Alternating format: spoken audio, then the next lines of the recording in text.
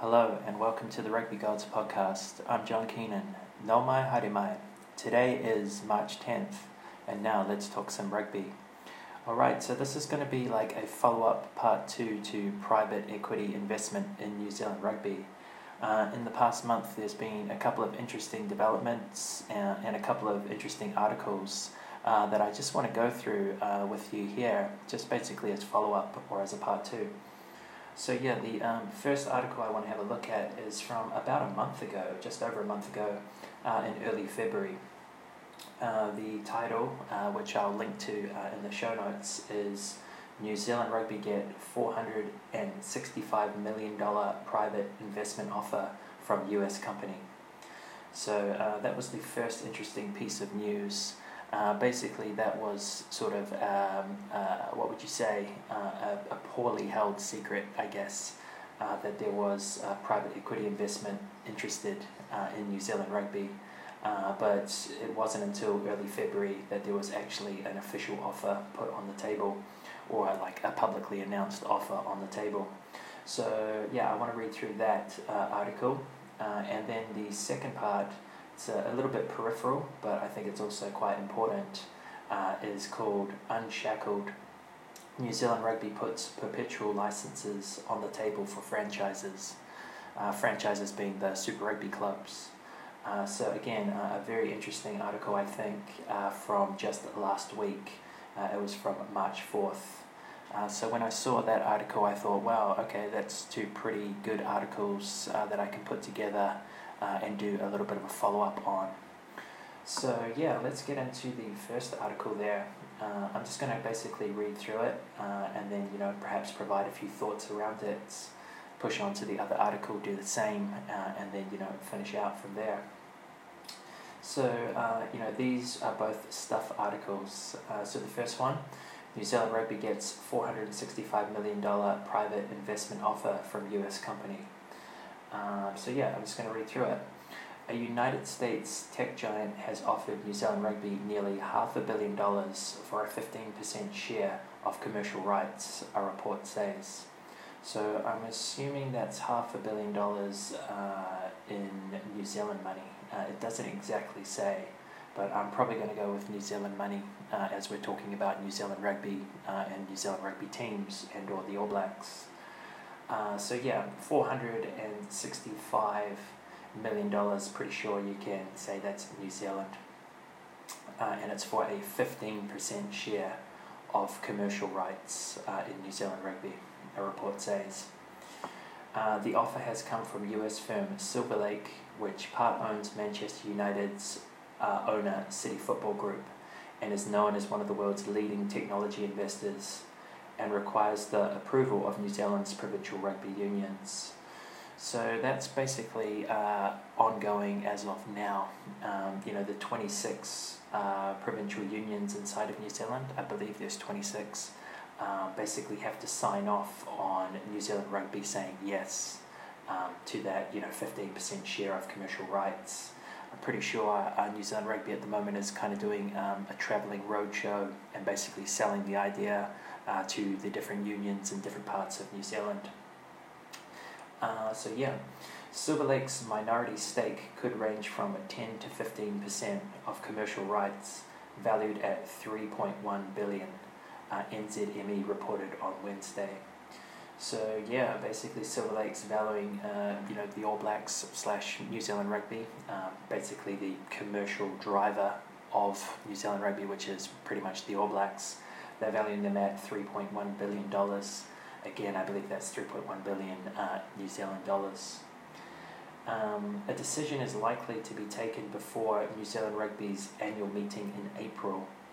The New Zealand Rugby Players Association, as well as former All Black players, coaches and Black Ferns are also to be consulted, the report said. So, as we talk, or as I talk to you now, it's March 10th. So there's probably another sort of like 4 to 6 weeks before this fully plays out.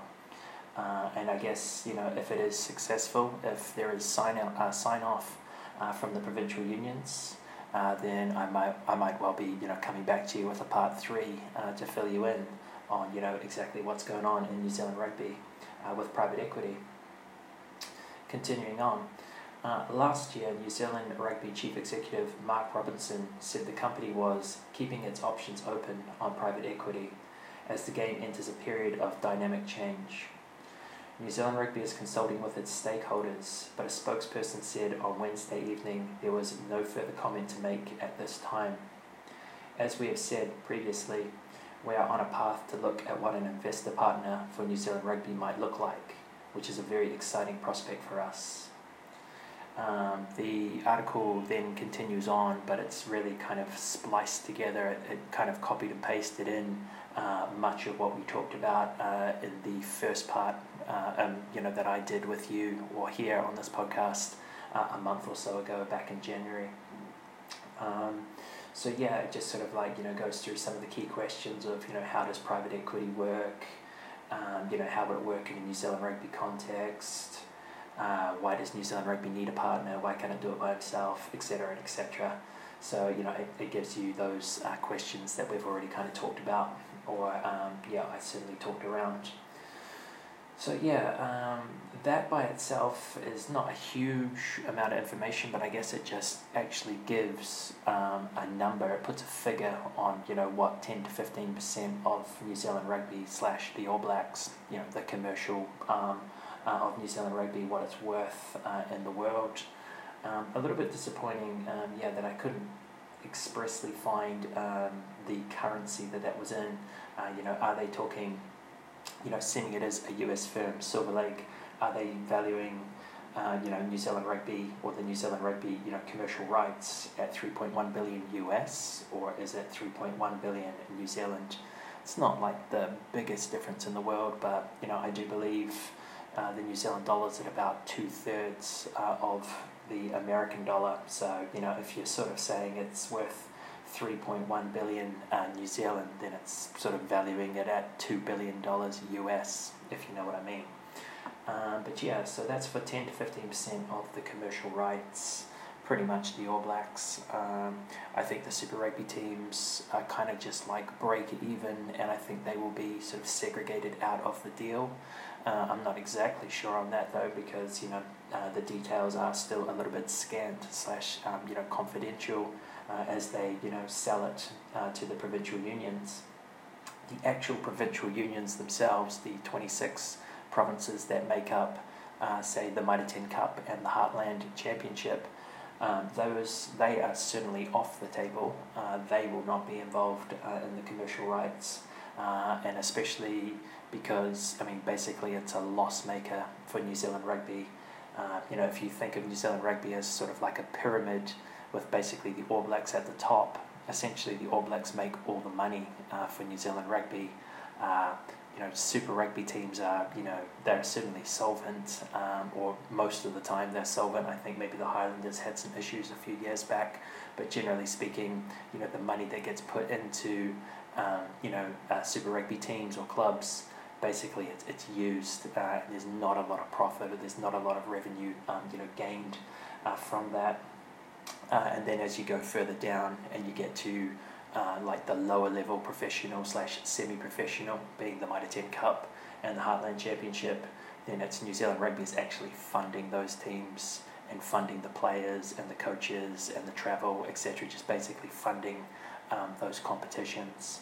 So I don't think Silver Lake will be kind of too interested in buying into, say, the Mitre 10 Cup, but it's really about what it can get out of the All Blacks. Is pretty much what I can see from there, and that value of $3.1 billion. That's basically a 15% stake in the All Blacks, which is making all the money for New Zealand Rugby. I wouldn't be surprised though if Silver Lake was sort of pushing to have some sort of involvement in the New Zealand Sevens team, like the All Black Sevens. They may well even have some sort of involvement or stake, say, in New Zealand Maori. And a New Zealand All Blacks 15, which I believe is sort of like a B team or like a second team that New Zealand Rugby, sort of wants to get touring around the world. I would imagine that, the All Blacks 7s, a New Zealand sort of B team, a New Zealand 15 or an All Blacks 15, those entities could probably make some money as well, so they may well be part of the commercial rights. And yeah, I would imagine though that Super Rugby will be sort of away from that, because it has a completely different sort of like funding model, where New Zealand Rugby is already drawing down how much it owns for each of the franchises or each of the Super Rugby clubs. And I think that's probably a good good place to segue into the second article from Robert Van Roen from last week, March 4th, which is talking more specifically about New Zealand Rugby and its Super Rugby licenses. So let's push into that article and talk a little bit about that. So the article is called Unshackled. New Zealand Rugby puts perpetual licenses on the table for franchises for Super Rugby clubs. And let's read through it. So, unshackled from the restrictions of expiring licenses, the future for New Zealand Rugby's 5 Super Rugby franchises appears bright. New Zealand Rugby has put perpetual licenses with fewer restrictions on the table, opening the door for new investment and commercial opportunities for cash-strapped franchises. So kind of like I said just before, it takes a fair amount of money, certainly in the millions, possibly even tens of millions, to basically run a Super Rugby team. And pretty much the revenue that you gather from your sponsors and from the gate, etc., it pretty much covers it, but it doesn't really leave much room or much left for profit. So they're pretty cash strapped, as it says there.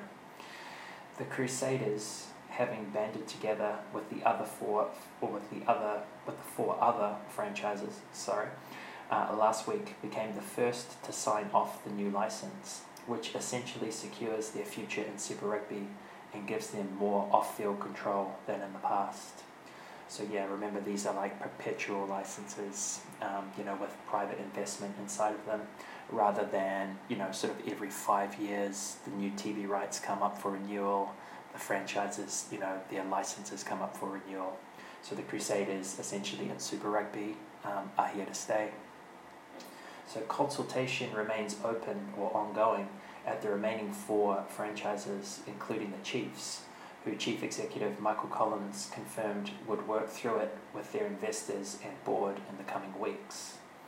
It is really, really positive, but it's taken a long time. There's really good things just around the corner, I believe, Collins said. That's the Chiefs CEO. Delayed by the COVID-19 pandemic, the new model has been about 2 years in the making and puts a welcome end to the old licensing model, which resulted in them expiring at the end of each broadcast deal, which is essentially basically every 5 years, the broadcasting deal would be up for renewal. It was a marginal financial model, and there's been quite a bit of tension around where certain commercial rights reside. Most clubs have made virtually no money for a decade, and the whole super system at the club level has been break-even for about a decade, Crusaders Chief Executive Colin Mansbridge said.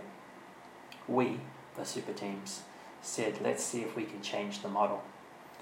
One of the biggest gripes with the old model was the regular expiry, making it unattractive for private investors to commit.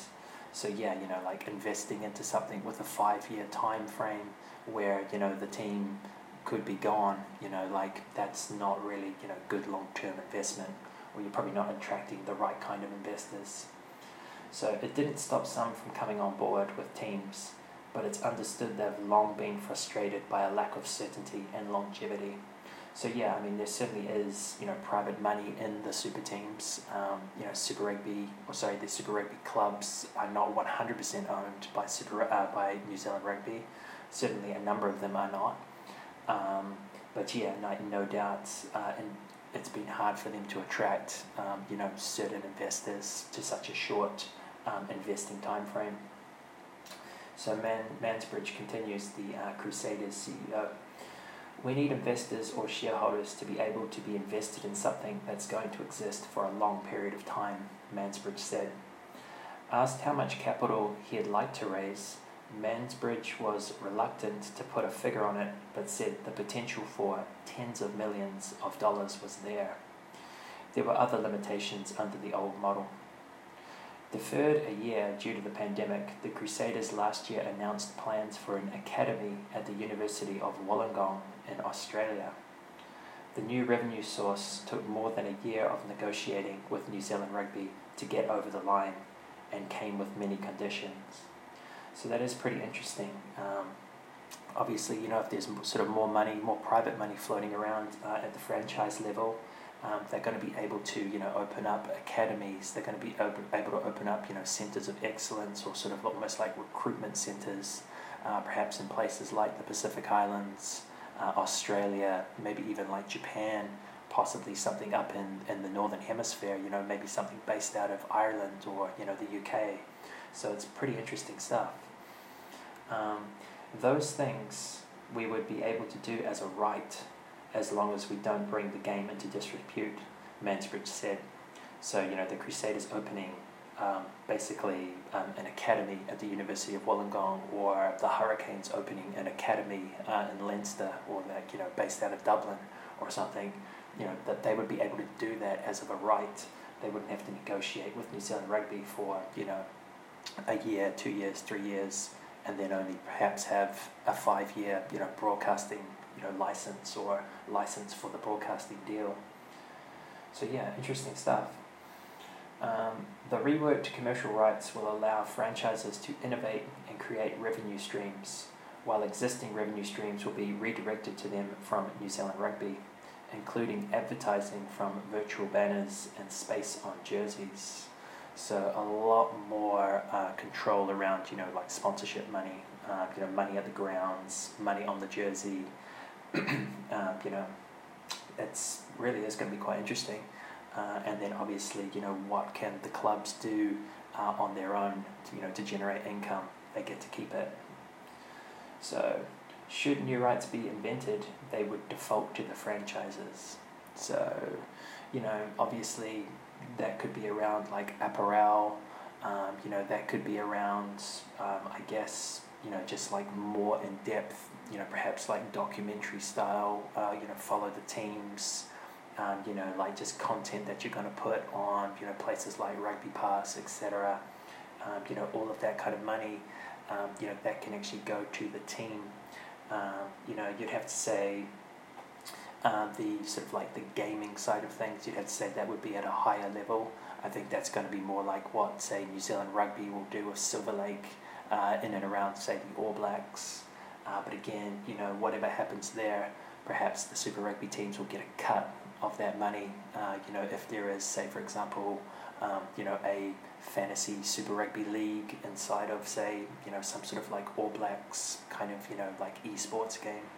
So pretty interesting stuff. There's certainly, money to be made, commercially, I think, for the Super Rugby sides. Continuing on with Mansbridge, it's a fundamental break from survival mentality, where every broadcast deal you limp your way through to the end, Mansbridge said.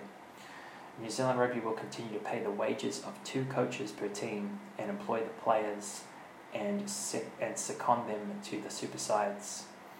Everything else, including staff salaries, wages, the cost of hosting games and academy programs, remains the franchise's responsibility. The Kiwi teams will have an obligation to participate in Super Rugby. However, theoretically, they could compete elsewhere out of season, just not with New Zealand Rugby contracted players, unless consented.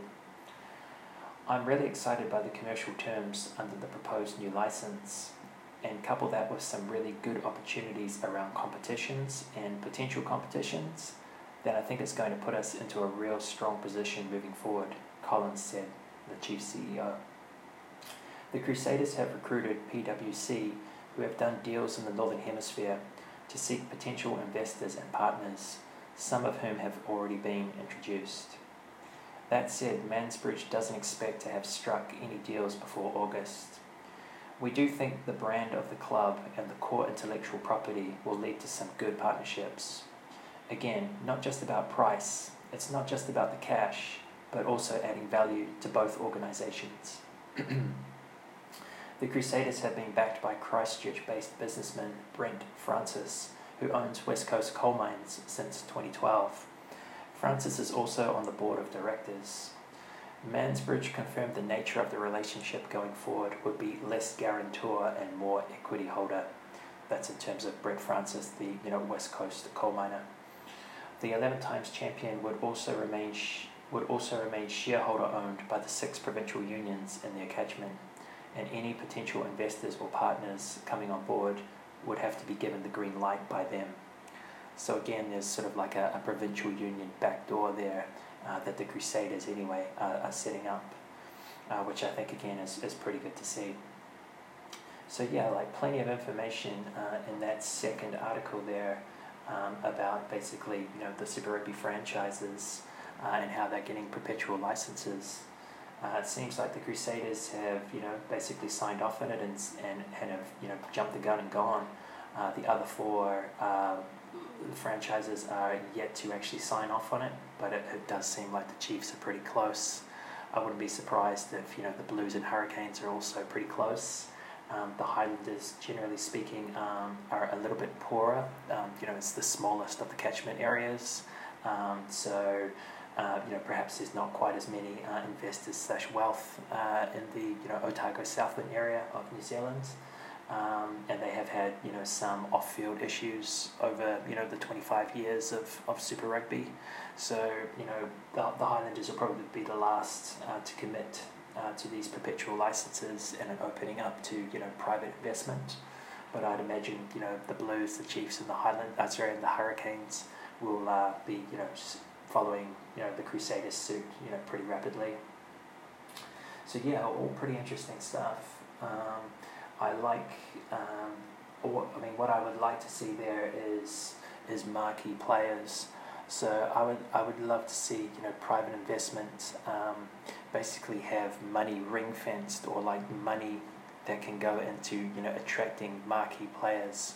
So in a New Zealand context, if you were just to be rough on the figures. Let's just imagine that you contract say 35 players, and basically New Zealand Rugby contracts those 35 players. That's fine, but perhaps every franchise has the ability to say contract up to 2 or 3 marquee players, so it can basically just go out to the world, just go out to the world rugby market, and it can ask, or it can try and attract perhaps Northern Hemisphere talent, Japanese talent, South African talent, or players based in Japan, Major League Rugby talent, whatever, and it can bring them in as marquee players. And what that would mean is that New Zealand Rugby isn't paying the wages of, say, an English international or a South African international or whatever. It would be the Super Rugby teams who are saying, yes, we really need like a good first 5 in our team this year, or yes, we really need a fullback, yes, we really need a hooker, whatever, right? And they can basically go out to market and spend a lot, spend basically more than say New Zealand Rugby would want to spend on an international player. So hopefully that's in the making there as well, because the breakdown there did say basically that New Zealand Rugby will continue. Sorry, just losing the spot there. But will continue, like New Zealand Rugby will continue to pay the wages of 2 coaches per team and employ the players and second them to the super sides. Now, I'd basically like to see that continue, but obviously, like I've just said, in a squad of 35, perhaps you could have 2 or 3 marquee players. Now, obviously, you could go to market inside of New Zealand and try and pull a New Zealand player away from another franchise where he's perhaps on a New Zealand Rugby Super Rugby contract, which is going to be pretty basic, and maybe you could offer him obviously that and a fair bit more to bring him to your franchise. But obviously as well, you could be going to the Northern Hemisphere, South Africa, Australia, the Pacific Islands, wherever, and bringing in really good international talent into the super teams. I'd love to see that. I think that could be really awesome for the game. I mean, if you had 10, like let's just imagine it's set at 2 per team, and you've got basically 10 really high quality international players, a couple from England, one or two from, Ireland or France, 3 or 4 from South Africa, and you've got those guys playing at their peak, in their prime, and they're playing for the Hurricanes, they're playing for the Chiefs, they're playing for the Blues, etc. It's just going to make the teams and just make the competition just that little bit more exciting, just having some of that, high-level, top-quality international talent. And basically, New Zealand Rugby doesn't have to pay that wage. It's like a ring-fenced marquee player. So I think that would be really exciting. I think the other exciting thing there that I'd kind of forgotten about is the idea that the super teams could play outside of Super Rugby time.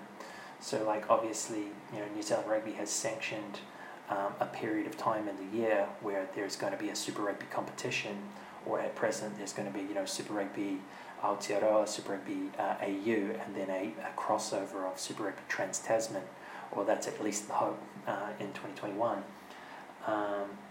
But, obviously that is actually only for, maybe, like, say, 4 months of the year. I guess you could say probably 6 months of the year is pretty locked in, when you take into account, pre-season training, etc. But, if you basically say January through to the end of June, so the first 6 months of the year, that kind of is, Super Rugby time. But that does leave 6 other months in the season, where the players are essentially released. They go and play for the All Blacks, they go and play for their provincial unions in the Mitre 10 Cup, etc., which is all good stuff. They go and play for representative teams such as New Zealand Maori, or even maybe the All Black Sevens. But, the ability for a super season to be, or like for Super Rugby teams to be involved in other competitions, that's pretty tasty. Like you could have a pretty interesting, scenario where, a selection of Super Rugby teams and or all the Super Rugby teams are, perhaps involved in some sort of Northern Hemisphere competition. Perhaps they're involved or linked with, Japanese top league teams or some sort of Japanese top league competition. If Major League Rugby continues to go on the up and up and becomes, a legitimate, competition in its own right, you may even have, some crossover matches there with, Super Rugby involvement. So it is all pretty interesting stuff. And obviously, more games essentially equals kind of more revenue for the New Zealand super teams. And at present, like I've just said, like they've pretty much got a 6-month season. They've got pretty much like a 6 month of downtime, and they're generally only playing something like 12 to 15 games per year. So certainly not even close to 20. So there is potential for Super Rugby teams to turn up at sort of world invitational competitions or something. And play an extra 3, 4, 5 games in a season, if they can get New Zealand Rugby sign off and it all makes sense in terms of the calendar. But yeah, pretty exciting stuff I think for Super Rugby teams and just New Zealand Rugby in general. So yeah, like a real freeing up of control from New Zealand Rugby.